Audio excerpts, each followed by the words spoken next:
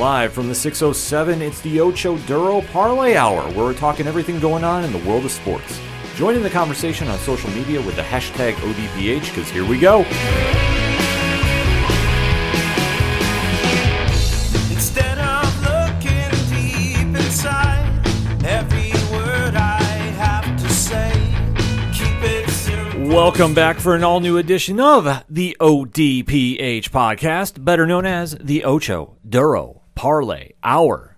What's happening, everybody? Thank you so much for joining us this week. My name is Ken M. Joining me in studio, as always, you know him. He's the co-host. His name is Padawan J. Hello, hello, hello. Folks, we have a lot to talk about in the land of sports. You are listening to that sports edition of the ODPH podcast, and we definitely want to keep the conversation going with you after the show. So definitely swing on over to odphpodcast.com. Join in the conversation on our social media links. They're all right there. Check out Parlay Points, new blogs dropping this week. You can check out the TeePublic store, which I believe there's another sale going on this week. Ooh. So there is no excuse for anybody not to go pick up some ODPH swag. I'm telling you right now, the link is right there. All of that and so much more is at odphpodcast.com. And always remember to use the hashtag ODPHpod. So that being said, let's kick off the show how we usually do during the NFL season, and that is recap the week that was in the NFL. It's our Locks and Leaps breakdown of Week 5. And we have to admit, we made a little faux pas last week. Obviously, if you are listening to both shows of the ODPH Podcast Network, you knew that we were heading to New York Comic Con for press coverage of this week's past event. Well, we were in such a hurry to get out of here, we forgot to give you on the show our picks for Week 5. But we did post it on the Facebook page, so thus we are covered there in the most fiercest competition in all of independent podcasting, the Locks and Leaps Invitational. But that being said, we have our locks and our leaps ready to recap for you here, so Pad, kick us off. Yeah, I'm going to start with my lock. I chose the New England Patriots to beat the Houston Texans, which I got to admit, ended up being a lot closer than I thought it was going to be. But hey, win's a win, and I'll take it. New England ended up winning by the final score of 25-22. Mac Jones, 23 of 30 for 231 yards passing, 1 touchdown, 1 interception. David Mills, 21 of 29 for 312 yards passing, 3 touchdowns, no interceptions. You know, on paper, this had the markings of a trap game. It really did, because Houston, my God. Who is Houston? What is Houston? Fucking awful. Point blank. You can't even sugarcoat it one bit. The most problematic team in the NFL, per se? Yeah, I would say so. I mean, you can argue that. It's in the conversation. But obviously, they have just been a hot mess express this entire season, and they are not getting any better. The fact that the Patriots hung with them, or let them hang with them, I should say, I don't want to say is alarming, but you could definitely tell that emotionally, I think they were too drained from the Tom Brady matchup. Yeah, it could be. That maybe that little love hangover was still hanging on there a little bit. Could be. And like you said, it could have been a trap game because they do have the Dallas Cowboys coming to town this coming week. It's a Sunday afternoon game. So it very could have easily been, especially with Buffalo having played Houston the week before and putting the absolute shellacking on them. Facts. That, they could have gone, not normally a Belichick move, but hey, it does happen. It definitely does happen, but we also have to remember, too, with the Patriots. Mac Jones is still a rookie. He's a rookie. He's playing exceptionally well as a rookie. In fact, he has tied the NFL record for most completions by a rookie in his first 5 starts, tying the record set by Joe Burrows just last year with 135 completions, but also beating out the likes of Kyler Murray, who had 126 in 2019 and 124 from Justin Herbert in 2020. Yeah, so the kid's hanging in there, and I think that maybe the bar was set a little too high. I'm not saying he's not a great quarterback or will be a great quarterback, because obviously I'm sold on him. He hung with Tom Brady. This is true. That says a lot. But for this game, I figured they were just going to go in there and drop all kind of points all over the field, but they didn't. And kudos to Houston for, I guess, showing up, ?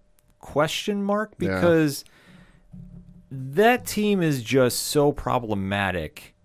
They don't intimidate anybody. No. There isn't anybody on either side of the ball currently right now that's playing that you really game plan for. No, I mean, Mark Ingram is there, 16 carries, 41 yards, but he is a shell of his former self. And then on the receiving side, you got Chris Moore, who had a decent game, 5 catches, 109 yards, 1 touchdown.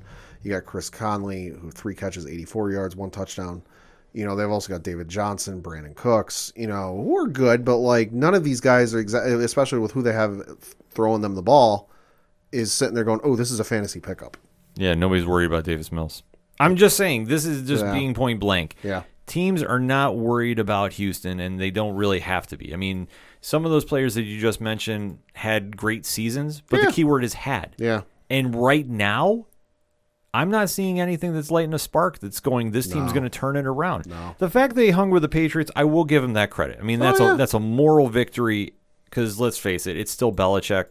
Belichick is still the defensive guru. The fact they dropped 22 points on that defense, very, very startling. Yeah. But that was all in the first half. that was, yeah, exactly. And the 1 touchdown in the third quarter. Yeah, because you gave Belichick time to plan for a second half. The minute you do that, you had better come up with an entirely different game plan for that second half yourself. Mm-hmm. He is the king of second half adjustments. Nobody can come near him about that. Nobody.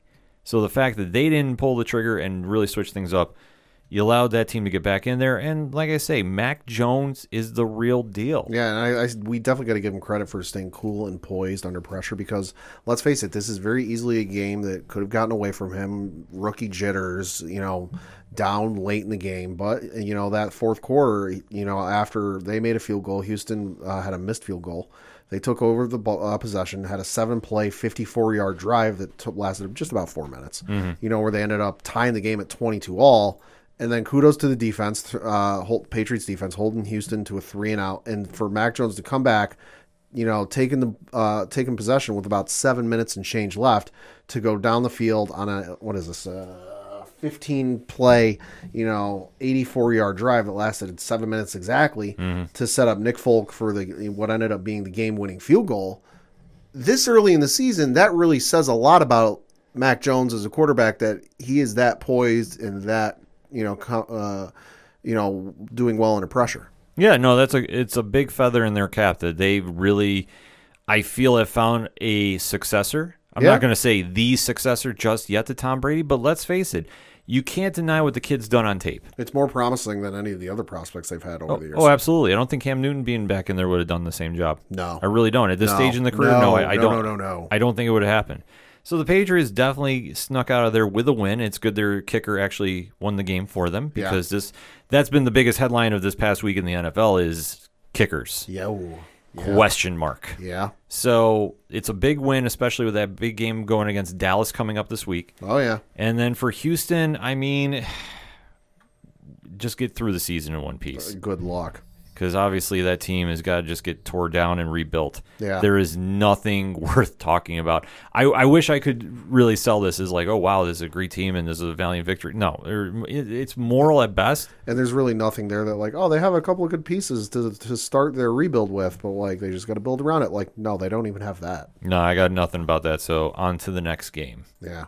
I'm going to talk my leap, which I took the Cleveland Browns to beat the LA Chargers, who ended up not working out because, good God almighty, the Browns absolutely blew it in the fourth quarter, where the LA Chargers winning by the final score of 47-42. Yes, folks, you heard that right.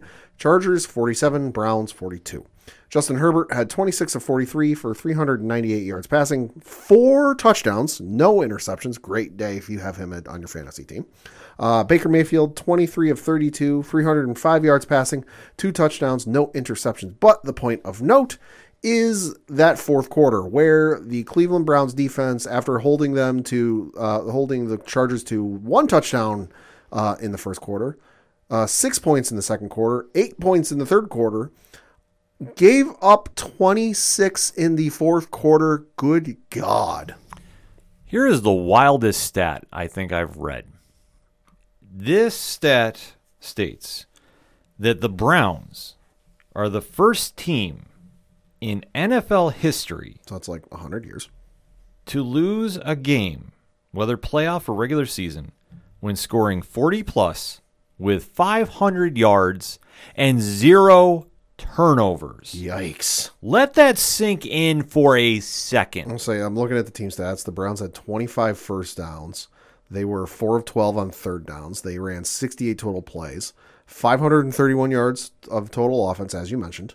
7.8 yards per play, which is fucking fantastic, mind you. You know, passing, they had 301 yards, rushing 230 yards. Penalties, they only had 7. They had 7 accepted penalties. Lord knows what the unaccepted penalties are. But well, yeah, like you said, 0 turnovers. And this was, Christ oh goddamn mighty. Time of possession, the Browns had the ball for 36 minutes and 28 seconds compared to the LA Chargers, 23 minutes and 32 seconds. That is all the recipes of like either a blowout or a very convincing win. I literally had to go to about 4 different pages to verify this. So I will quote this one for ESPN, but I had to go fact check this. I could not believe that this had happened. But like you touched upon, that fourth quarter, the Chargers are the most consistent team in the NFL. Yeah. Because on paper, they look fantastic. When you get them in a game, I don't know what happens from the coin flip to the buzzer. Yeah. Something always goes weird with this team. Yeah, and in this game especially, just because I'm looking at the play-by-play, you know, Chargers punted the ball to start the fourth quarter. Okay. Browns got the ball back. They went 3 and out, punt, -10, 3 plays, -10 yards, punted the ball. After that, Chargers touchdown, Browns touchdown, Chargers touchdown, Browns touchdown, Chargers touchdown. Like, that's not an exaggeration, folks. They were going, you know, blow for blow like it was Tyson Fury and Deontay Wilder here. You know, and then Cleveland finally punted, but, defense optional in this game? Oh, absolutely. I mean, this just goes to show what high-powered offense you had. I thought the Browns, though, got a little, I don't want to say too much of a panic at the end, but I feel they did. I know I was talking with a few Browns fans today. Yeah. And they were pointing out the same thing, which was, well, when you have a drive to get yourself back in the game and 3 plays and you can only put up 11 yards, it's not really going to do the thing. Right. And like I said, I caught most of the back half of that. Like, it didn't sink in from what the fans were telling me on social media at OD Parlay Hour, but it was something that really jumped out. And I thought, this is still a team that should be on paper running away with their division. Yeah. Cleveland is that stacked. Yeah. Cleveland has enough offensive and weapons. maybe not running away, but definitely, like, if we're talking like, you know, a foot race, you know, in the Olympics, definitely we're not talking like Usain Bolt blowing people out of the water, but we're talking like this should be fairly close. It should be close because they have that talent to win. Like, this is their win or bust season, in my opinion. They have the tools there, and for the Chargers, who, let's face it, we have documented on this show throughout the years, they could be the greatest team on paper, but they just get on that field and something goes wrong. Hell, they should be undefeated had they not had a mental collapse against Dallas. Hey, they're tied for first place in the AFC. Still, they should be undefeated. The fact that they do have that loss, you have to consider Dallas is a lot better than we thought they were this year. So when you're up against that upper echelon team, you need to close out. The Chargers actually closed it out. Albeit, though, I think the Browns gave it to them a little bit because, like I said, their coaching, I don't want to say was suspect, but I think that they should have mixed up. Defensive coaching was suspect. Defensive was a little suspect. Because I'm sorry, in our opinion. I'm sorry. Unless it's a video game in Madden, you should not be trading touchdowns like that. Like, at some point, the defensive coordinator, or hell, any of the defensive coaches should go, all right, we need to change this because this ain't normal. We need to fix this. Yeah, they need to do something, and there was called adjustment. The switch wasn't hit, and that's the problem that they had.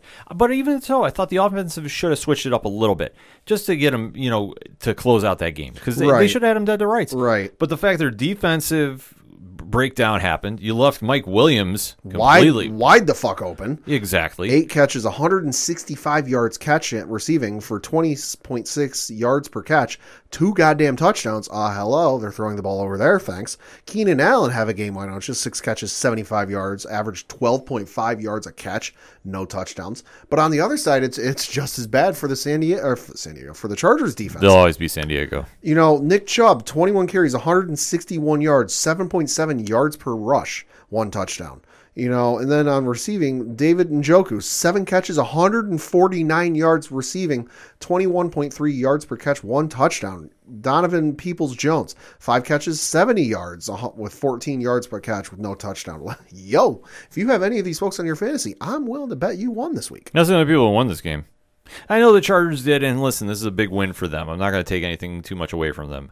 I'd like to see this continue on through the rest of the season, but I feel they're going to have another breakdown. It could, and it's definitely concerning for Cleveland because, like we said, Cleveland should be like top of the division, if not right in there at second place. Mm-hmm. Which could end up at the end of the season, but it's concerning I would say, for Cleveland fans because I'm looking at the playoff standings as we said. Cleveland is currently sitting at the 8th position, and that was only because Denver is in 7th. They have a tiebreaker over Cleveland based on best win percentage in conference games, But to me, if I'm Cleveland, this is concerning because as we sit here recording, Chargers are in the top 3 of the division. And you went tit for tat, and you could not stop them, which is what you need to do when it comes to playoff time. And you couldn't do it. So I'd be a little concerned. It's a little concerning, but I think they need to really bounce back and do something here. And that's going to be the big X factor. Okay, how do you come back from this?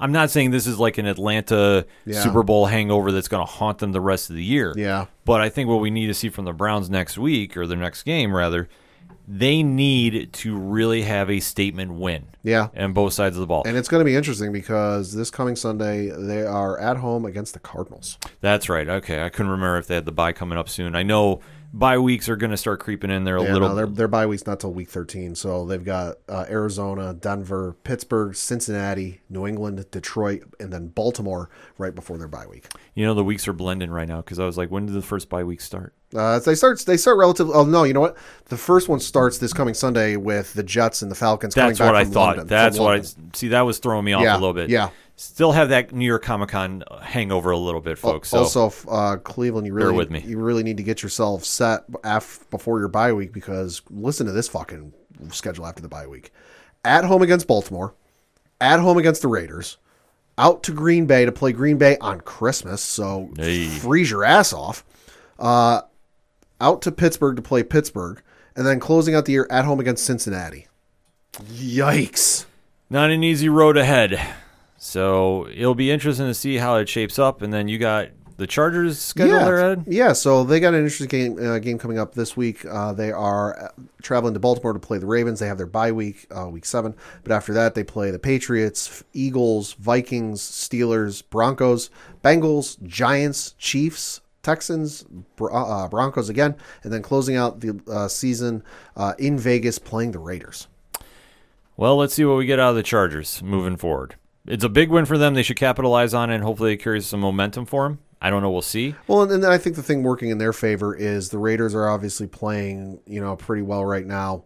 Denver is Denver. They're to me going to be the team that might not make it, but they'll play spoiler and they'll flirt with it at the end of the year. Mm-hmm. Kansas City, Lord only knows.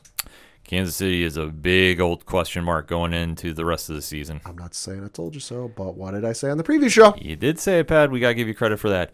And just with closing with that game, too, I will say this. The officiating was very, very bad on a couple crucial plays. I'd like to see that getting tightened up by the NFL because that did play a factor. Oh, yeah. But then again, when both teams are dropping over 40 points in a game, I can't say that was the deciding factor.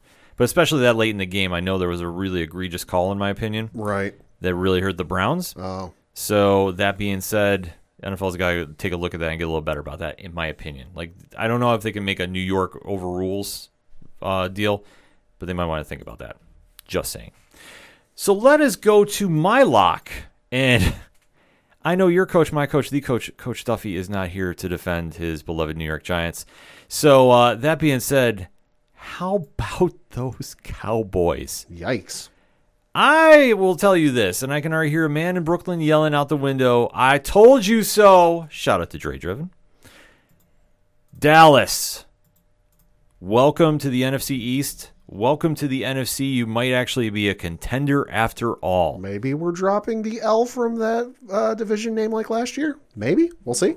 Still got a little ways to go, but break it down for us, Pad. Yeah, so Dallas ended up winning by the final score of 44-20. Dak Prescott, 22 of 32 for 302 yards passing, 3 touchdowns, 1 interception. Mike Glennon went 16 of 25 for 196 yards passing, 1 touchdown, 2 interceptions. Daniel Jones did play, only going 5 of 13 for 98 yards passing, 0 touchdowns, 0 interceptions. He was carted off during the game at one point and did not return. He's now, as we record, listed as questionable, and I'm reading this courtesy of his bio page on ESPN.com. As of a couple hours ago, quote, Giants head coach Joe Judge said Jones, concussion, won't practice Wednesday, but the quarterback is on track with everything in his recovery from the brain injury and hasn't yet been ruled out for Sunday's game against the Rams, according to Joe Renan of ESPN.com. So you got that going on. Also taking a hit was Saquon Barkley, who did something funky to his ankle. He stepped on a teammate's foot and rolled his ankle. Did not help. Did not return for the game. Only going 2 carries for 9 yards, no touchdowns. And again, ESPN.com is saying that he would not practice in Wednesday's practice, according to the Newark Star-Ledger. Dallas, thank your lucky stars, pun intended, that you have Trayvon Diggs on your team. Yo. That guy has been the X factor to revitalize your team. That man is a goddamn ball hawk. And that is what they have desperately needed, and their prayers have been answered. So he's got 16 solo tackles, 10 passes defended, which is good for first in the NFL. 6 interceptions, which is good for first in the NFL. Now, this isn't tied for first. This is first outright. Yeah. Trayvon Diggs is the real deal. He has energized that defense enough that you are doing what you should be doing, and that is taking advantage of teams that are frankly bad. And I'm sorry, the Giants are bad. There is no way to sugarcoat it. I am sorry for our Giants fans that are listening to the show, and listen, we can have this debate on social media all you want. The Daniel Jones era, it ain't working. It's not working. Joe Judge, I think, might be on the hot seat. I would say so. It's New York. It's a very short fuse. I am saying the coaching in this game was not the greatest. I understand there's injuries. I will give you that. Oh, yeah. Oh, of course. I'm not going to say, it's completely one-sided and it's his fault, but I am going to say this. This team has not shown me that sign of life that we saw at the end of last season. I know they're playing. I question the intensity at some times. I mean, they lost their first game of the year 27-13 to Denver. They came back the next week and were at Washington, where they lost 30-29, and I'm pulling that up now to see how that. So that was the last second field goal to put Washington. Yeah, they gave up Washington over the top. You lost 17-14 to Atlanta, and who is Atlanta? What is Atlanta? It's fucking awful. And then you beat New Orleans in New Orleans, which is, hey, a bit of a feather in your cap, but that was in overtime, and anything could happen in overtime. Hello, Tim Tebow. And then you just lost this game 44-20. Now, I will say, you do have injuries. That does not help, but it's a divisional game. You should still be in contention for this. Yeah, they should still have shown up. And listen, the Cowboys' offense completely went crazy in this game. Oh, they went fucking off. Yeah, I don't care what kind of cheat code they put on. If they went back to the old Konami Contra, up, down, left, right, BA, select, start, whatever the case was, they got rolling, and the Giants were just in the rear view looking in. We'll say Ezekiel Elliott. I'm sorry, they were in the rear view, and the Giants were just sitting there in the bumper watching. Yeah. Ezekiel Elliott had 21 carries, 110 yards, 1 touchdown. CeeDee Lamb had 4 catches, 84 yards, 1 touchdown. Dalton Schultz, who the hell are you? 6 catches, 79 yards, no touchdowns. Amari Cooper had 3 catches for 60 yards, 1 touchdown. So that Dallas was clicking on all cylinders on offense. And like you mentioned with Trayvon Diggs, definitely the MVP of their defense and early candidate for Defensive Player of the Year. The man, like I've mentioned, the man has 6 interceptions on the year. That is double than the next 3 folks who are in second place, with Micah Hyde from Buffalo, who's got 3 interceptions, Logan Wilson from Cincinnati, who's got 3 interceptions, and Byron Murphy Jr. from Arizona, who's got 3 interceptions. So he's double his next closest, competitors. Yeah, exactly. Like, Dallas is looking like a serious contender right now. I mean, it's still a little too early. But from what we've seen thus far, it's not out of the realm of thought. No, it's not, because let's face it, the Giants are bad, like we mentioned. Carolina, so-so. Hard to say. Depends on who shows up. Philly, again, so. Hard to say. They did contend with Kansas City the one week. And then you beat the Chargers, which is, at this point, a definite feather in your cap because, as we mentioned, you look at the straight record, they are in the top 3 in the AFC. So that is, and you hung with the defending champs on opening night with the banner and the rings and the whole 9. Mm-hmm. So that's definitely, even though it's a loss, it's still a feather in your cap. It definitely is, and something they can build from. I mean, Dallas can roll with some momentum, and this is where they need to do. We said that if you could beat your division, you could go into the playoffs easy. Mm-hmm. Right now, they're the best team in the NFC East by light years. Yeah. Washington is not good. Suspect. The Giants, we've already said enough. I mean, I can keep throwing dirt in the grave, but listen, they're bad, and there's got to be a massive overhaul. Stop it. He's already dead. Basically. And Philly is Philly. Yeah. I know that some, Philly fans were already kind of punching their ticket for the Super Bowl a little while ago. Yeah. Guys need to pump those brakes. Right now, this is Dallas's division to lose. Mm-hmm. In my opinion, I'm going to call it right now. Yeah. So for Dallas, though, they have a big test next week. Yeah, so they're playing New England, up in New England this coming week. They got a bye week in week 7, and then after that they play Minnesota, Denver, Atlanta, Kansas City, Vegas, New Orleans, Washington, New York Giants again, Washington, Arizona, and they close out the year in Philly playing the Eagles. Yo, boy. So, Pat, let me ask you this. Sure. Dallas is going to New England. Mm-hmm. If they win by 10 or more in New England, Mm-hmm. do we crown them official contenders? It puts them close. I don't know if you do it quite yet. Okay. Just because that New England defense is a little suspect at times. You look at they lost the game to Miami. They lost to the Saints. Obviously, the Bucs, looked good for their defense. But then you look at what the New England defense did this past weekend against the Houston Texans. Hard to say. And it definitely helps them, and it's definitely a feather in their cap. But I don't know if it quite puts them over the top and like, oh yeah, you're contenders. I will say this. If they go into New England and win by 10 or more, like if it's close, like 3, Yeah. I'm not going to crown it.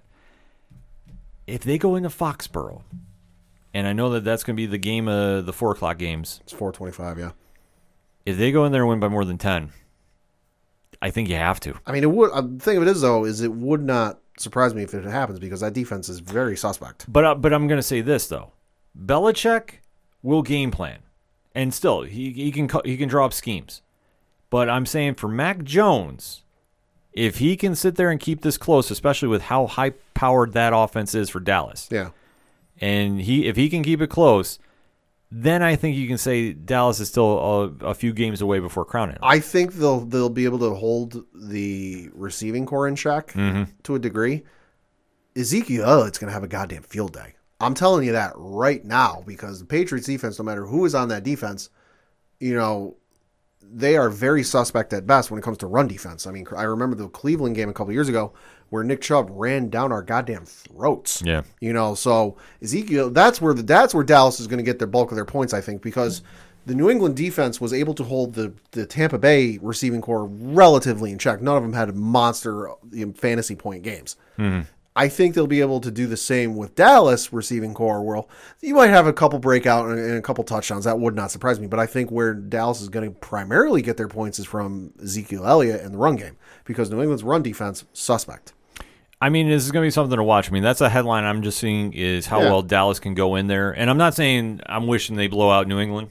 I mean, I'm hoping for division thing, but I'm not like actively rooting. But that's the headline I'm going to watch. If you can go into Foxborough and drop some points on Belichick in his own house, then you got to really buy into this hype. You really do. Yeah.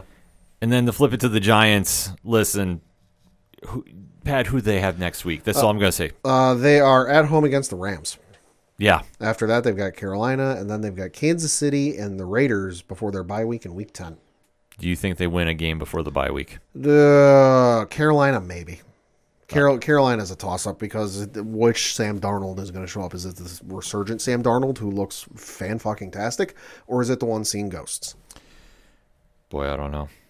They're not going to beat the Chargers. They're not going to beat the Rams. Sorry, but they're not. There's no way in fucking hell they're going to beat Kansas City. I don't care if Kansas City is not the Kansas City of old. Kansas City is still going to fucking hang 30-plus on them. And then the Raiders, I think they'll be able to beat them. Or they'll lose, excuse me. Point spread's already at 10 for the Rams. Hey! Giants, I don't have anything nice to say. I'm gonna keep it positive. Good luck. Yeah. You're gonna need it. You're Yeah. gonna need a lot of it. Yeah. And then for my leap, I'm just gonna kind of skip past what I put down because I tied with Pat about the leaps. Yeah. I want to talk about those Buffalo Bills Yeah. and Kansas City. Man, oh man, Sunday night. This was a very big test for the Bills. Mother Nature herself trying to throw monkey wrenches into it. Yep, and I'm going to call this very unbiasedly.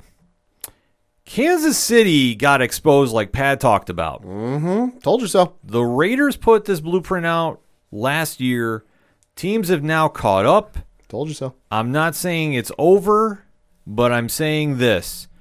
For the job the Buffalo Bills did after a very shaky start, wow. Pad, break it down. Yeah, so Buffalo ended up winning by the final score of 38-20. Josh Allen had 15 of 26 for 315 yards passing, 3 touchdowns, no interceptions. Patrick Mahomes, 33 of 54 for 272 yards passing, 2 touchdowns, 2 interceptions. So the easiest way to describe this is Have a game, why don't you, Dawson Knox? yes, Holy fuck. 3 catches, 117 yards, 1 touchdown, averaged 39 yards a catch. he was left wide open that entire game. He only dropped 1 ball. He was targeted 4 times. Yeah, it was ridiculous of how the Bills spread the ball around. I know one of the announcers was saying about how the Bills, Josh Allen couldn't connect with his wide receivers. And we were all sitting there. I remember watching the game with Rich from 3FN and Crazy Curtis Gaming. And we're all like, are we watching the same game right now? Because Josh did his thing. Yeah. Albeit, though, he did one thing that scared the absolute crap out of me. He brought back the leap. Saw that. He brought back the hurdle. Saw that. 15 and 26, that's, 57%, which, if we're talking test-taking scores, not ideal. But 350, okay, so you just look at that, he's not connected with his quarterbacks, 50%. Still put up 315 yards. Like, I don't care how much you connect with him and how many drop passes you got. If you're throwing for 315 and 3 touchdowns, I'm all right with that. Yeah, I was completely fine with it. Once they settled in, that first couple series, though, they were feeling the nerves for being on Sunday night. You can't tell me otherwise. Right.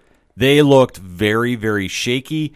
I will say the Chiefs, in my opinion, played a little suspect in that first couple series, too. I think being at home, maybe the vibe was they were feeling a little too comfortable. Maybe.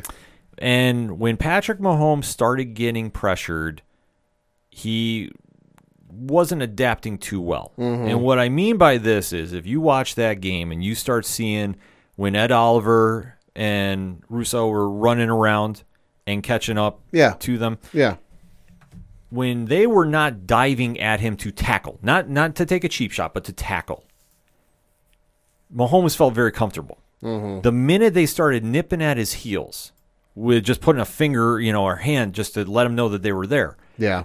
This is when Buffalo started changing and really started getting comfortable about what they needed to do. Oh, sure. And I know that it doesn't look good for Kansas City. And let's face it doesn't, because you've been to the Super Bowl 2 years in a row. You split the series. You're 1-1, lost 1. But it's like I said in the preview show.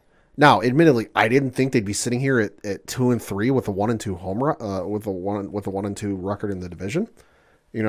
But I figured that they would take more losses than they have the last couple of years, just because to me, it's the gold. Like I said, it's the Golden State Warriors effect. It's the LeBron being in, what was it, like 6 straight NBA Finals, whatever the hell it was, 8 straight. There's just tread on the tires, and you can't consistently do that year in and year out with as tough and as rough as football can be. Yeah, that eventually you see it all the time in baseball.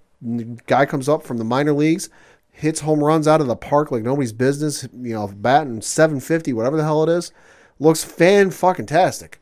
But then you get 3-4 weeks into the season, or 3-4 weeks into their tenure in the majors, and all of a sudden they start getting out. And then they start not hitting so many home runs because there's tape on them. Because team pitchers and teams know how to adapt and handle that batter at the plate.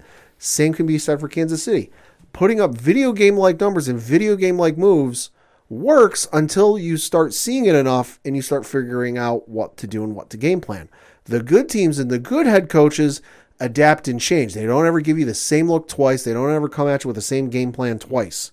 Kansas City needs to adapt and change because right now the way they're playing, teams have got them figured out and they know what to do. That's where you need to come back and go, okay, we're going to come at this with a different look that they haven't seen before. I agree. I fully agree. And that's the thing that Kansas City's now been exposed. Teams are now running at them, and they're getting very, very successful doing it. And Kansas City cannot run the ball right now. No. I'm sorry.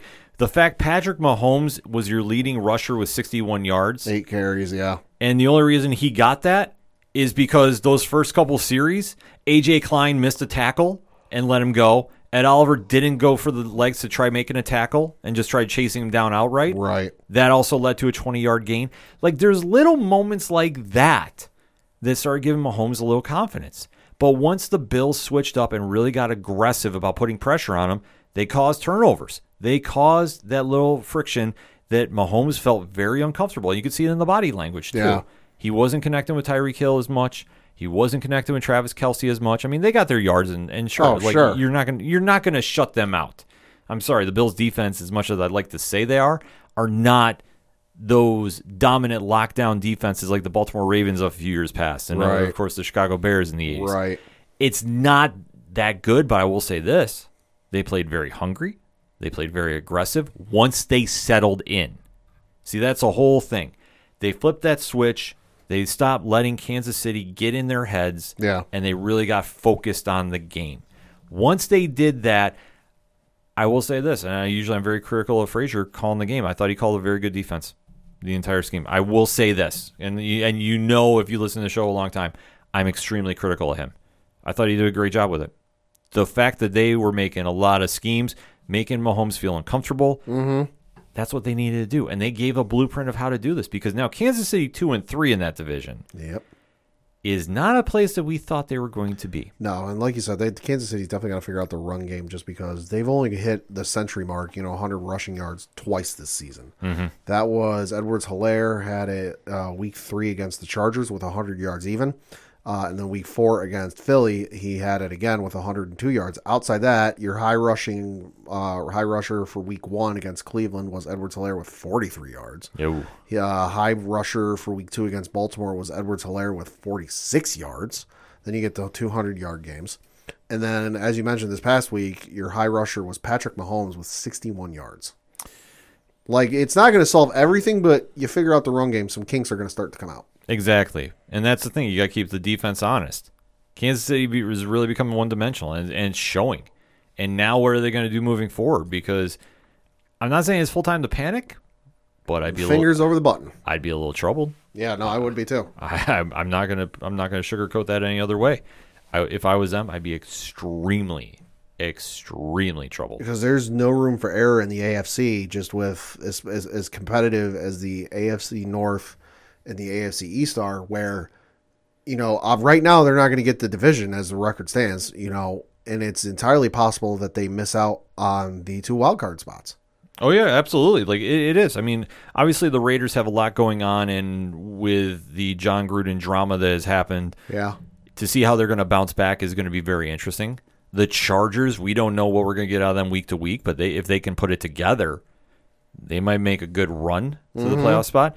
Denver, I'm sorry, I think their season's going to come crashing down around them very quickly. Yeah, I mean, they're currently the 7th seed in the AFC, but they're 3-2, but let's not forget who their 3 wins are against. Exactly. So Kansas City has to fight to get in that last spot. Yeah. I mean, they got to fight to just get in the playoffs. And, I mean, it's not out of the realm of thought. They got too much talent not to put it together. Right. But they're not scaring me No, anymore. because right now they're in the 11th place in the AFC behind Pittsburgh, New England, and Cleveland for the 11th, 10th, 9th, or excuse me, for the 10th, 9th, and 8th seeds respectively. Yeah, so they can definitely put it together. I know they got Washington coming up this week. Yep, they got Washington this coming week, and then after that they've got Tennessee, the Giants, Green Bay, Raiders, and Dallas before their bye week in week 12. And those Buffalo Bills got to be feeling very good, but I'm going to say this. Yo. As much as a statement win this was, and Bills Mafia, celebrate, break some tables, I'm not mad at you about it. The game that I've been talking about for a while is happening Monday night. That is our benchmark, and I'm going to explain why. We are facing Tennessee Monday night, Where the line is currently Buffalo by 5.5 with the over-under at 54. which is very generous, and I'm not going to say it's not. I'm going to say take the under on that one. I definitely would if I was betting. That's my unofficial prediction for that. I still think the Bills are going to win, but here is the big X factor, and I've been saying this for years. Their run defense has to shut down an elite runner. Derrick Henry is as great as they come. You know that Tennessee, for lack of a better term, is a one-trick pony. Yep. If they can slow down Derrick Henry and do a better job than when they faced him in the past, then we can start buying into the Bills completely. Like, obviously, me being a card-carrying member of Bills Mafia, yeah, I'm buying in. But this is the game that I said I want to see that defense really step it up. Yeah, and the Derrick Henry is really the X factor for Tennessee, like you mentioned, because he is an elite, if not the best rusher in the NFL. Let's not get it twisted. He hasn't had a phenomenal standout game that's, oh my God, highlights and fantasy and all this. You know, his high rushing mark for the season was the overtime game against Seattle where he ran for 182 yards with 3 touchdowns. But, you know, that's the one good game. He had 58 yards against Arizona, 113 against Indy, 157 against the Jets, and then 130 against Jacksonville. You know, so those are all very good, but they're not like, holy shit, like, what is he doing? But all it takes is one game. That's all it takes to get him going and start running downhill. And we saw the last time they bought into their own hype, too. Week 1. And that was against the Pittsburgh team that, well, is known for the run. Yep. So Bills are going to have to really have a statement win here. Yeah. I'm not saying they got to win by 10, but I want to see him slow down Derrick Henry enough that they have to make Ryan Tannehill beat them. Sure. That's what I need to see out of this team. And for Josh Allen, listen, you played a hell of a game on Sunday.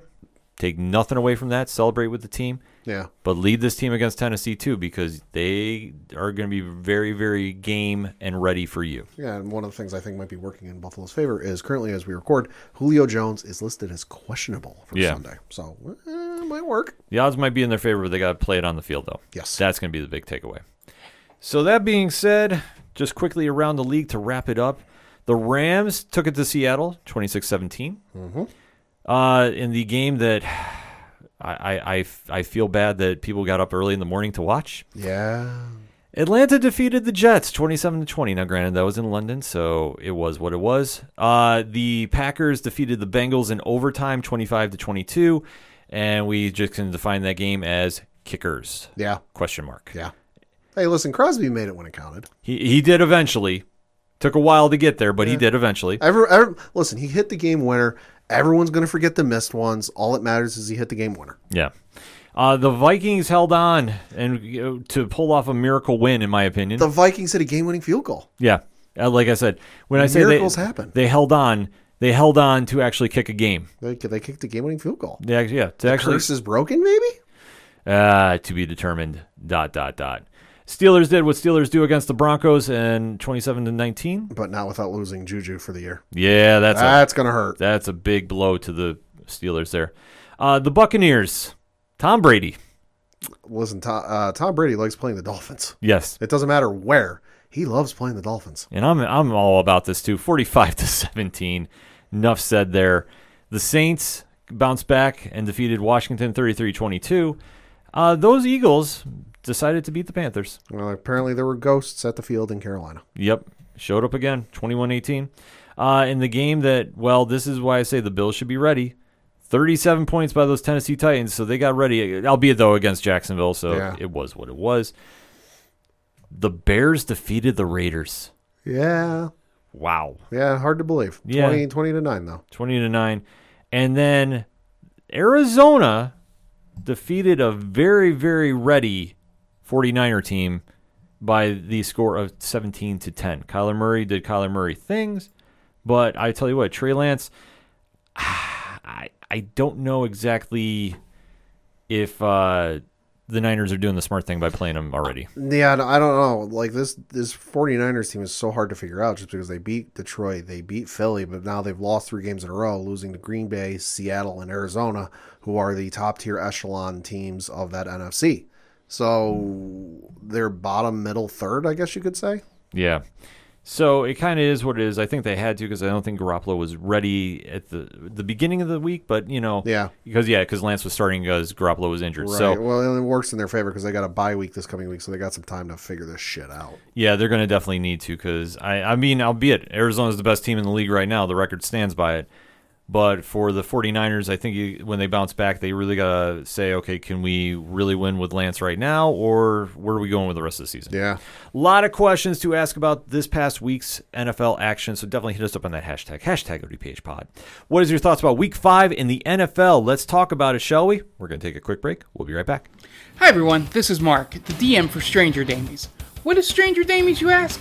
Well, we're just a bunch of first-time D&D players exploring the world of Tal'Dorei 30 years after the events of the Coma Conclave, which was made famous on Critical Role.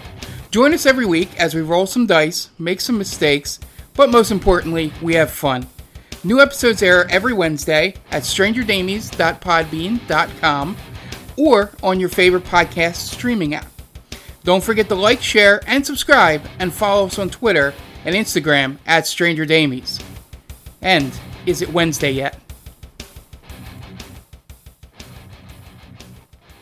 Coming back for another segment on this edition of the ODPH podcast, and time to talk some wrestling. Wrestling. So going into this Friday, there is a little bit of a showdown. Yeah. If you want to buy into the hype about it, Fox is not going to be airing SmackDown. At game 1 of the ALCS between 2 teams I want to vomit mentioning are playing on Fox this coming Friday. Right. So SmackDown by the WWE is going to be going to Fox Sports 1. Yep. They've done this in the past before when there's been a conflict because of a sporting event or such. Yep. This is not completely earth-shattering to do. And Friday night, they did really load up this card, too. So I know, Pat, you got the breakdown of it? Yeah, so the early preview we have for this is a card subject to change that we know of. Brock Lesnar is scheduled to return this Friday on SmackDown. You've got Finn Balor taking on Sami Zayn in a King of the Ring semifinal matchup. Then you've got Carmella taking on Zelina Vega in another Queen of the Ring semifinal matchup. And then you've got Becky Lynch versus Sasha Banks on free TV. Yes. They've really loaded up. In fact, they even got Naomi versus Sonya Deville, and that's going to be Sonya's first match back in a while since she's been doing the commissioner role with Adam Pearce. Stepping outside the old suit. Yeah, so definitely excited to see about this card. Top to bottom, I mean, it's looking very solid for I don't want to call it a specialty card, but when they're going to a different network, they really want to make the noise heard. Yeah. And they definitely have it going on. I mean, obviously the King of the Ring and the Queen's Crown tournament, the official tournament for the women's division, definitely has drawn a lot of reactions online, too. I know Xavier Woods has really been vocal about how he wants to be the next King of the Ring. For like the last couple of years. Yeah, which, I mean, all for him. In fact, I think it's his petitioning online that has gotten this tournament back up and running. I think so. Yeah, the women's division is going to be very interesting, though, because I thought they should have had Liv Morgan have a deeper run. So I'm just kind of waiting to see how this all shakes up, too. But this is going to be a solid night, and topping off with a WrestleMania-level event. For free. For free. Like, that's the big thing that WWE is doing right here, because you want to get eyes on your product. They're going to have to search the network out. This is a must-watch card that I don't think there's anything you could take away from this card top to bottom that we know of. I mean, I'm sure cards subject to change. There'll be another match. They'll throw some matches out in there. Yes, but for what they're lining up is very good. And where we bring it back to the whole showdown aspect, All Elite Wrestling is doing something very unique on Friday. Mm-hmm.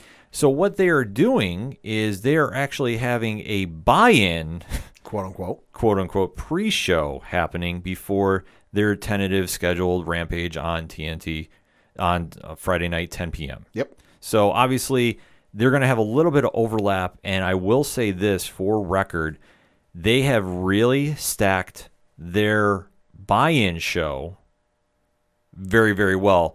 That it's going to be the challenge to see what wrestling fans are going to tune into. Mm-hmm. Because we do know that All Elite Wrestling has on their YouTube buy-in show, it's going to be Bobby Fish against Lee Moriarty, which is going to be fantastic. And then Bryan Danielson versus Minoru Suzuki. Which the minute I heard this, I went, holy shit. Okay. I'm going to be very conflicted of what I'm going to be watching. I'll probably have two phones set up. Let's say have one on your TV, have one on your phone. Yes, because this is definitely an exciting buy-in. And then let alone we go to the main card on Rampage. Now, Pat, you got that lined up? Yeah, so that is CM Punk taking on Matt Sydal, Ruby Soho taking on the Bunny, and then you've got the Inner Circle, specifically Chris Jericho, Jack Hager, and Sammy Guevara, taking on Men of the Year in Ethan Page and Scorpio Sky, and Junior Dos Santos with Dan Lambert and one Jorge Gamebred Masvidal. One, if you have not seen Dan Lambert on AEW, God's gift to promo. my God, he was born to do wrestling promos, and he says absolutely nothing wrong ever. He can work a crowd in such a way I haven't seen anyone else work a crowd akin to Paul Heyman. Yeah, there's only one They're close. promo he's ever done that I was like, and that's when he put over Jericho. Sure. I didn't like that. I was like, no, be a heel, be an absolute. MMA is better than All Elite Wrestling, and just run with it. Like, that's what I thought they should have done. But I thought with how they have this set up, and they're trying to tie in American Top Team, which is the MMA camp that Junior Dos Santos is from, Jorge Masvidal, Dustin Poirier. They have a lineage of fighters, Amanda Nunes. Yep. They're the real deal when you talk MMA. And this is interesting to see that Junior Dos Santos is now in a wrestling match. Because we knew that he's been out of the UFC contention picture for a little bit. I mean, he's a former champion, so he is the real deal. In fact, I'm hearing a couple of reports I was seeing online that he's considering about doing boxing. Yeah, so it appears for all intents and purposes. He might be done doing some MMA stuff, but still in the combat sport world. Yes, which I think it'd be a lot better because if you've never seen him fight in the cage, he is very well known for his hands. Oh, yeah. More than anything. So I can fully buy this. I was almost debating if they're going to have an MMA match between him and Hager.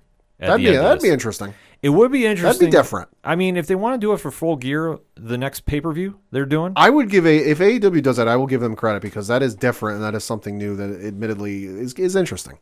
Well, yeah, you want to think about something for the fans. This is definitely something up there. And with Full Gear coming up, I mean, they want to really get people to watch this pay-per-view because they don't do a lot of pay-per-views. I mean, because it's one thing to have a celebrity or a sports athlete come in and participate in a wrestling match. We've seen that a million times over the course of like the last 100 years.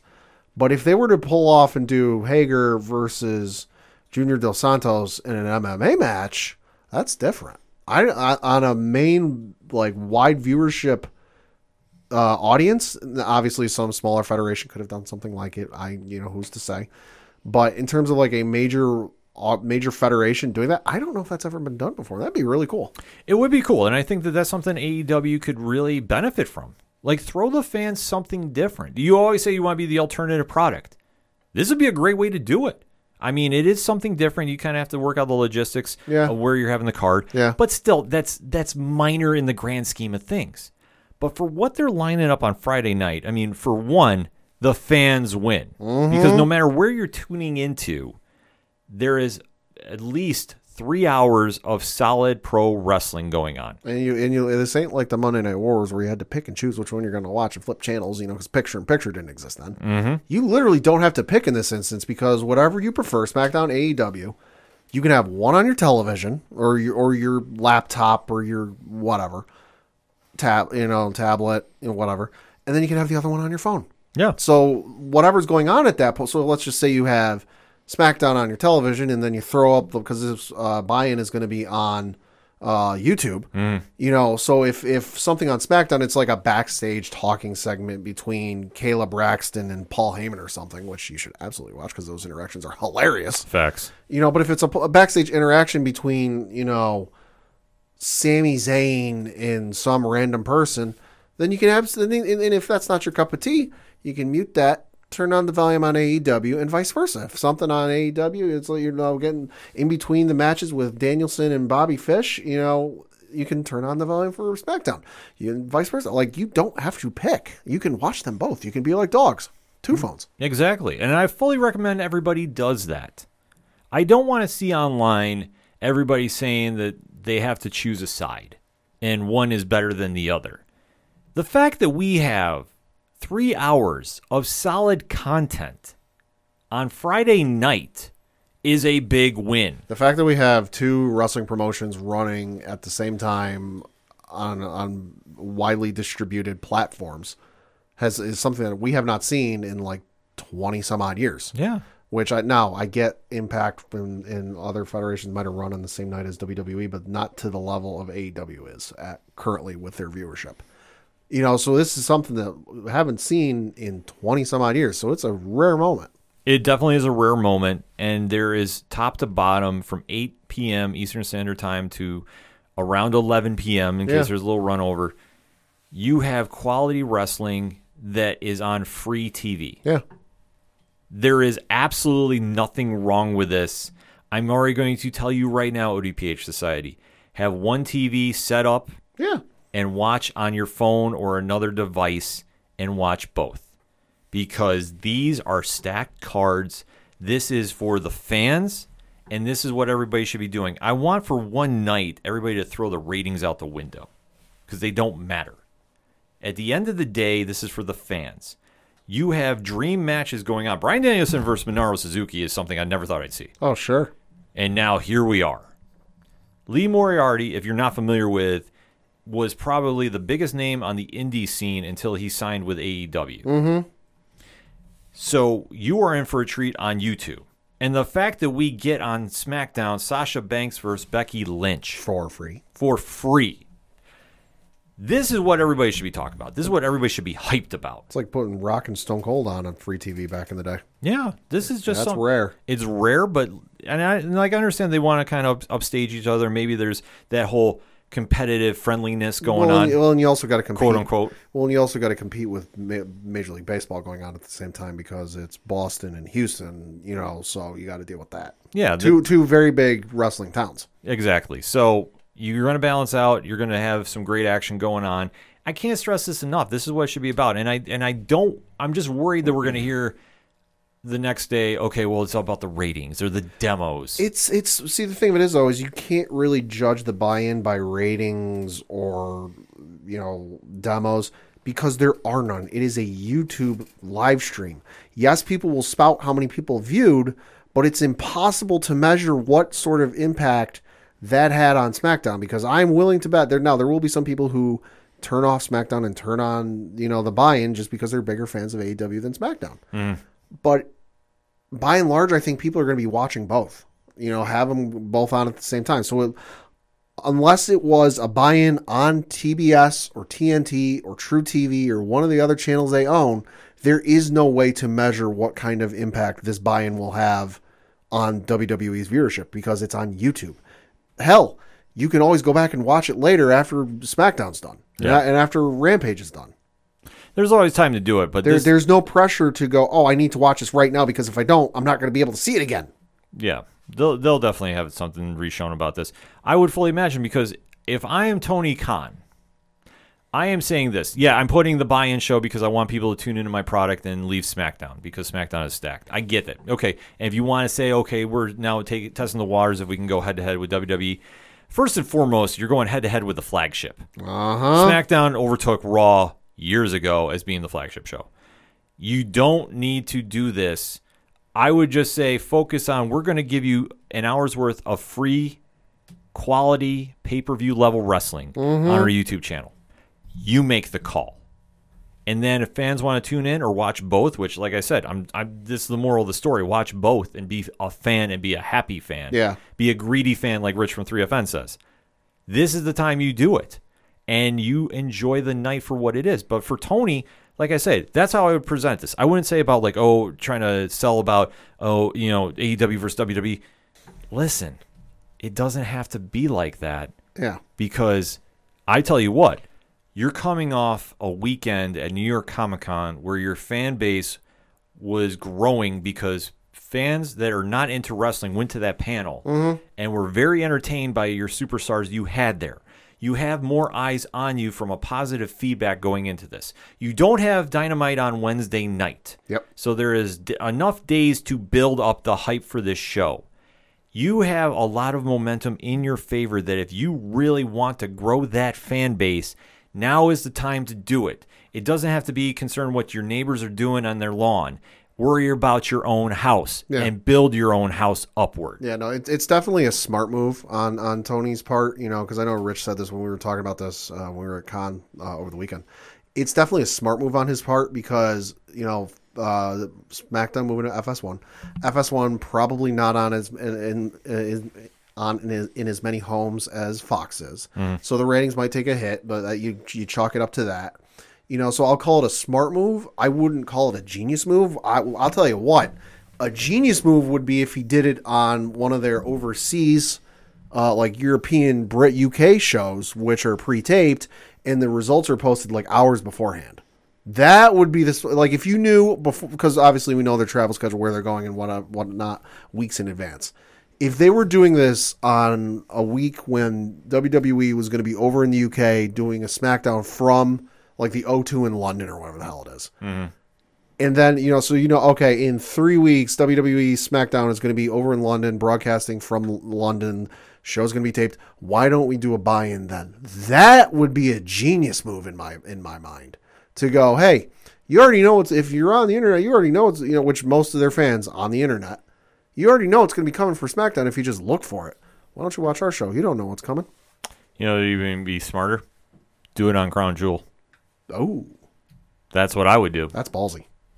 But still, if that's the direction, that's also the middle of the day. Yeah, exactly. But I would do something that night. Do a YouTube special that night, and guarantee you'll generate some buzz that night. Just saying. Either way you want to break it down. Exciting night going down this Friday in the land of pro wrestling. It's the showdown if you want to buy into that. But for me, I am going to enjoy both shows. We'll be live tweeting as we always do because I like to talk about both shows happening. And I tell you what, this AEW buy-in show, I cannot wait to check out personally. Like, this is something I have circled for first and foremost viewing, but I'll be talking about both. But as a wrestling fan, this is what we need to enjoy, and what a way to kick off the weekend with. Dare we say more? I don't know, Pat. How about you? That should be a lot to view, and it should be fun. Absolutely. And very quick shout out to Game Changer Wrestling is booked for the Hammerstein Ballroom in January. It's also the first non-ROH show to run in the Hammerstein since, if I read right, like 2011? Yes. So congratulations to the GCW team for pulling this off. That's a big move. And if you're not watching GCW, get familiar and get familiar quick because they're putting on fantastic cards. Pad did see this past weekend's card. Yeah. And were you impressed, Pat? Oh, that was good. See, okay, we're growing him into the fan base, but he will get there. I was also very tired because it was a Saturday night, and I had been like 3 days straight of like 12-hour days. Yes, but for more content like that, we're going to be talking about on 607 TWS in the podcast form this week, so definitely make sure you're following ODPH Pod and hashtag 3FN Pod because the episode will be dropping on the 3 Fat Nerds podcast this coming Thursday, so get ready for that. A lot of pro wrestling action going on, though, this weekend. AEW and WWE have some stacked cards. Which are you most excited to watch, ODPH Society? I hope you say both. But definitely let me know what your favorite match is going to be this upcoming weekend. Hit me up on that hashtag ODPHpod. AEW, WWE, are we ready to talk some wrestling? I think we are. We're going to take a quick break. We'll be right back.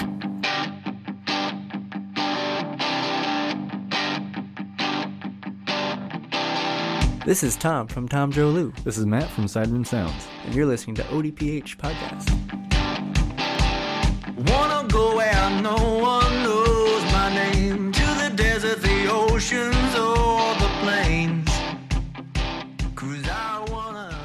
Coming back for the final segment on this edition of the ODPH podcast. Pad, what you got to round these bases and take the show home? Got a couple things to talk about. The first of which broke as we were recording, actually. So, hey, news broke when we were recording and not Hey! after. This, according to the folks over at ESPN, quote, ESPN to televise Monday night NFL wildcard playoff game for the next 5 seasons. Wow. Yeah, so the article reads, ESPN has signed a 5-year agreement with the NFL to broadcast the Monday night game during the first weekend of the playoffs beginning this season.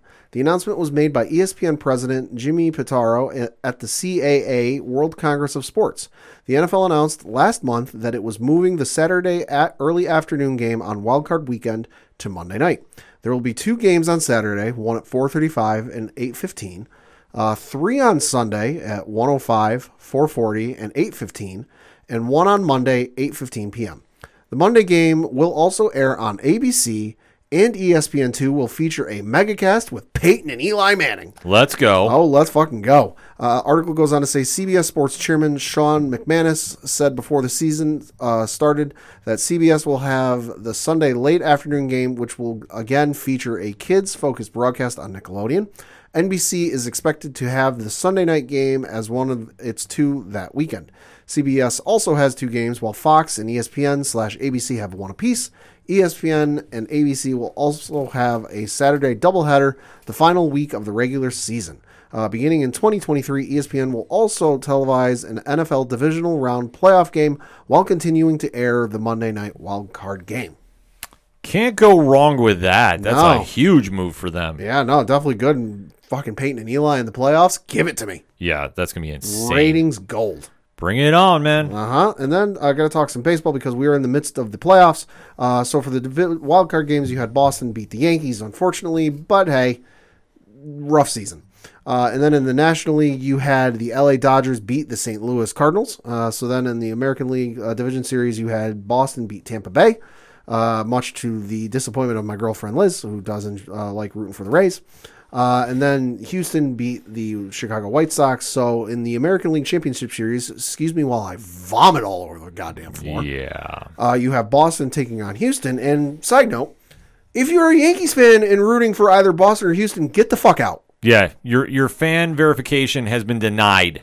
There is no earthly reason anyone in the Yankees universe should be rooting for either Boston or Houston. It is literally the NL or I don't give a fuck. Exactly. That is the correct answer. Anything else is unacceptable. Yes. And we will not be having this conversation. This is one time you'll see people get angry on the ODPH social media. I am telling you right now, I don't care who wins out of the American League. It's either National League if I catch a game or I don't care. Because why? It's hockey season. Yeah. So we get the rest of the National League. You have the Dodgers and Giants series still going on. That series is tied at 2 games apiece. Game 5 is set to take place on Thursday at 9:07 p.m. Eastern on TBS. So definitely check that out. And then in the other National League Division Series game, you had the Braves beat the Milwaukee Brewers 3-1. So they're waiting on the winner of San Francisco and the Dodgers. But seriously, fuck the Red Sox and fuck the Astros. Yeah. It goes without saying. I mean, that's how we feel here as Yankee fans. We will not tolerate the slander about we have to now root for the American League because of the American League. I'm sorry, no. Yeah, this ain't some bullshit like, oh, my team in the Big Ten made it to the, some team from my Big Ten conference made it to the title game. I got to root for the Big Ten. No, fuck that. No, we don't. It ain't my team. I don't root for them. We don't do that here. That's why, like, when we go into my base right now, we don't talk a lot of hockey because you know why? We are diehard Blue Shirt Nation here. New York Rangers stand up. You'd get so amped up, we'd get kicked off several providers. Exactly. Like, this is the one time I get very angry and start mouthing off because I am that passionate of a Rangers fan. I know it's kind of hard to believe when everybody sees me in such calm, cool demeanor. No, when we start talking Rangers hockey, if you can find some videos of me at the playoff games, that's all I'm going to say. You can go deep dive and search if you want.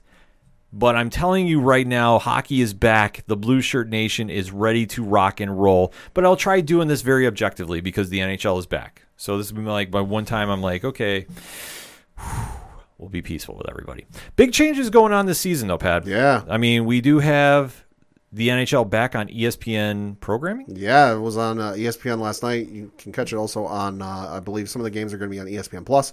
I know I've seen some of the out-of-market games on ESPN Plus. Which has been cool to see. The old music is they could have changed up the music, because it's been God knows how many years and how many days since the NHL's been on ESPN. But they're sticking with the old school music, which I got to admit. Back when I had a PS2, I did have the first ESPN NHL hockey game, which had that music as the start, start menu. Took me back. Took me back to my younger years playing ESPN NHL hockey. So it was great to hear that music again. So that was very cool. Also got NHL on TNT. Yeah, which is kind of weird. Yeah, that's odd. I know that obviously there's been so much moving and shaking going on since NBC Sports has folded. Yep. And we do know that some games are going to be featured on USA Network. And if CM Punk no longer wrestles on Wednesday night, well, we know why. Exactly. So it's great to see the NHL back, though. Yeah. I mean, Seattle had their first game last night. Yeah, we have a new cool, team always involved. cool to see. Yeah, named the Kraken. And let me just say this. if I don't know if they do or not because they haven't played a home game yet. If they do not have Liam Neeson, saying release the Kraken, missed opportunity. Oh, I fully agree with you. There's no way they can't do that. We need to have this, and like I said, it's just cool to have hockey back. I mean, that's a big thing, and this is going to be a very, very interesting season. Yeah, I will say Tampa Bay, I don't know if they're going to three-peat as champions.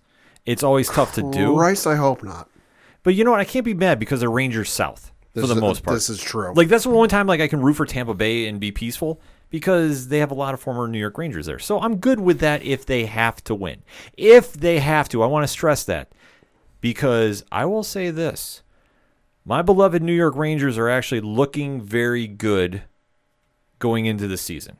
We just re-signed Zibanejad for 8 years. That was a big question mark I had going in because I didn't think we were going to be able to sign Mika back. Right. But we are looking like we're taking the steps in the right direction. Obviously, we had a big switch in the front office, new head coach. Expectations are high. Yeah. But if we can get the offense clicking, and I think we can with Panarin and Lafreniere, we have a lot of weapons there that can put up some goals. That's what we need this season. Shutterkin has got to be a better goalie when he's in there. Yeah, that goes without saying. We need to have that a lot. And this is going to be some high expectations going in with this team. So I am very optimistic about how they're going to finish. Will I say they're going to go to the Cup? Of course, because I'm a belligerent Rangers fan. I'm going to say they're going to go there every year. But if they somehow stumble, it'll be Tampa Bay that gets there. And then going to the West, see, this is where things can get a little crazy. And I'm not sure who's going to do what. I know Vegas is still going to be very good, and for the myth that expansion team takes long to rebound and go to the playoffs. Listen, Vegas has set the goal, the benchmark, the hopes and dreams of expansion teams that they show that they can hang in there. I mean, they're definitely looking like they can make another deep run into those playoffs. Yeah.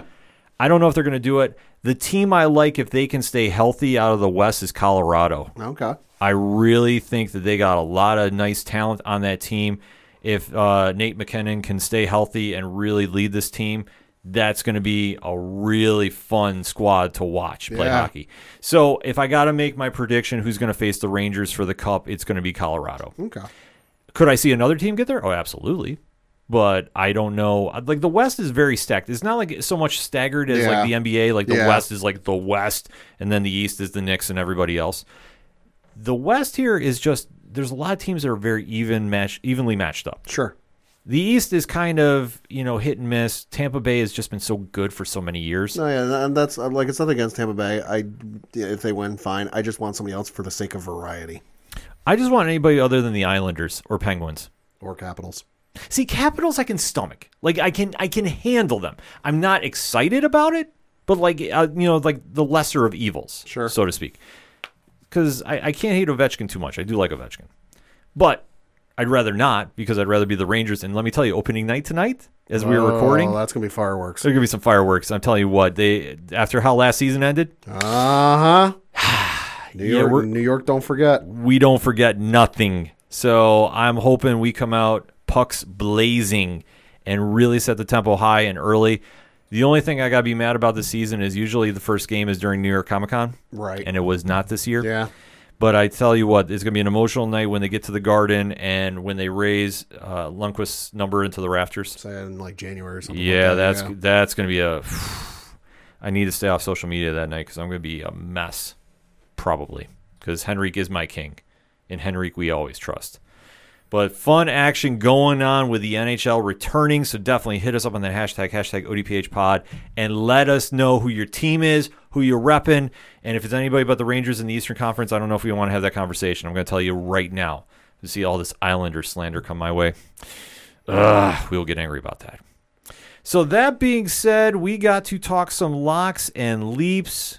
Obviously, last week we took off early because, well, it's New York Comic-Con, and it's con season, so listen, it happens. But we post online. And as we're going to read off who is in the standings right now going into Week 6, leading in first place with 24 points, JT from the East Coast Avengers. Right behind him, the co-host. You know him. His name is Padawan J, 21 points. I'm on that ass. And then we have a tie for third right now between Mash from Hops Geeks and Evan the Great from the Villains Demand crossover collision fam. And then Rich from 3FN is gaining some ground with 18 points. Joey from So Wizard was 17. There is a four-way tie for 15 points with Mac East, Jay West, JVD, and your coach, my coach, the Coach Duffy. Okay. I am in second to last with 14 with Brian from Cheers to Comics. But like I said, it's right at that junction, so definitely not out of the race yet. And then Andy Adams is in last place with 13. All right. So that being said, Pat, who you got for locks and leaps this week? So for my lock, I'm going to take Tampa Bay Buccaneers, who are currently favored by 7 points over the Philadelphia Eagles. I think they should be able to do that handedly. And then I couldn't believe this line when I saw it, especially given we talked about them in the first segment and the absolute shellacking they took this past Sunday. I'm going to take the Arizona Cardinals, who are currently 3-point underdogs to the Cleveland Browns.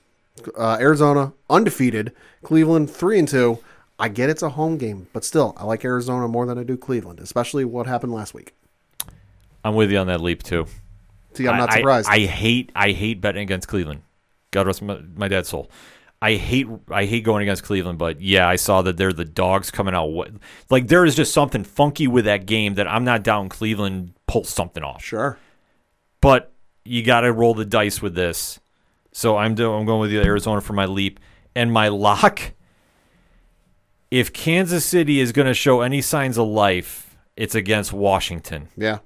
So they're favored by 7. I'm taking That's fair. I'm taking the Chiefs all day. I did look though at Tampa Bay, and granted, I think they are going to put a whooping on Philly. But I couldn't pull the trigger on that one. Brady's going to want revenge for that Super Bowl game. Yeah, that'll probably be my second lock, because obviously if you follow us on Facebook, you know that we take 2 games, 2 locks and 2 leaps, and that's how we get our point system. It's great. It's fantastic. You should be following.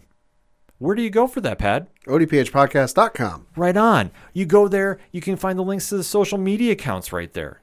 Because the music you heard on the show is at a shout out is Brian Wolf, actually. Brian has done locks and leaps before. That's how we segue into everything. See how we did that this week? Ooh, caught you off guard. And then you go right to the music section on odphpodcast.com, and you can find out everything going on with Brian, who has a new song coming out. Heyo. Why it has not been emailed to us yet, I don't know. I'm going to have to email Brian tonight and go, hey, I hear it's breaking through on Austin, Texas radio. Where's our copy? For your favorite podcast in Binghamton. I wish we still had that sounder. We're going to have to get him to do us another one. Yeah. But you can also find out what's going on with Second Suitor, Shout at the Robots, Tom Jolu, Yard Party, Floodlands, all the amazing musicians you hear on the ODPH Podcast Network are all right there. Go support them. You can also check out the directory, which I keep getting hit up on social media. Where can I find the ODPH? Well, it's simple. You go to the directory. You can find us under Apple Podcast, Deezer, Podbean, Stitcher, Spotify, TuneIn, Odyssey. Like, we are everywhere that plays podcasts. All you got to do is type in ODPH. Hit that follow button. You won't miss an episode of content. And the directory is right there. It's so easy. You just hit click follow. Boom, done. That's simple. If we're not on said platform, tell us, and we'll figure out how to get on there. Absolutely. We will do that. Shout out to Podbean and shout out to Good Pods right now. We are absolutely crushing some numbers right there. Also, you can check out the Classifieds, which have friends of the show, organizational links supporting Black Lives Matter, and all the amazing pod groups we are in via their Podchaser pages. Because, Pad, what is the golden rule? The one with the gold makes the rules. Yes. And since I have the gold, I'm making the rule. And the rule is, if you claim you're in a pod group and your page is not on Podchaser, you're not in a group. Just saying. So that all being said, shout out to the Apocalypse doing big things, and our guy Brian Wayne over Cheers to Comics too, who is also doing some big things too.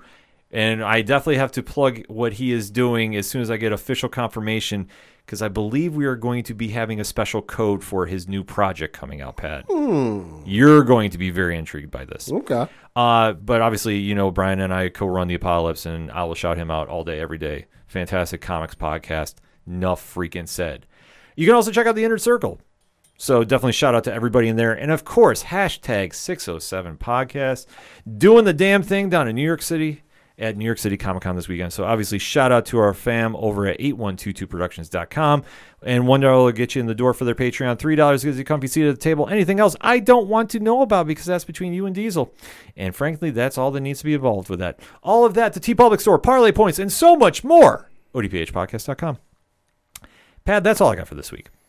So for the one and only Padawan J. Fuck the Red Sox and fuck the Astros. I'm your host, Ken M. And if you're not down with the Rangers, I don't want to talk to you. I'm dead serious. Because it's Blue Shirt Nation all day. Stand the puck up and let's go.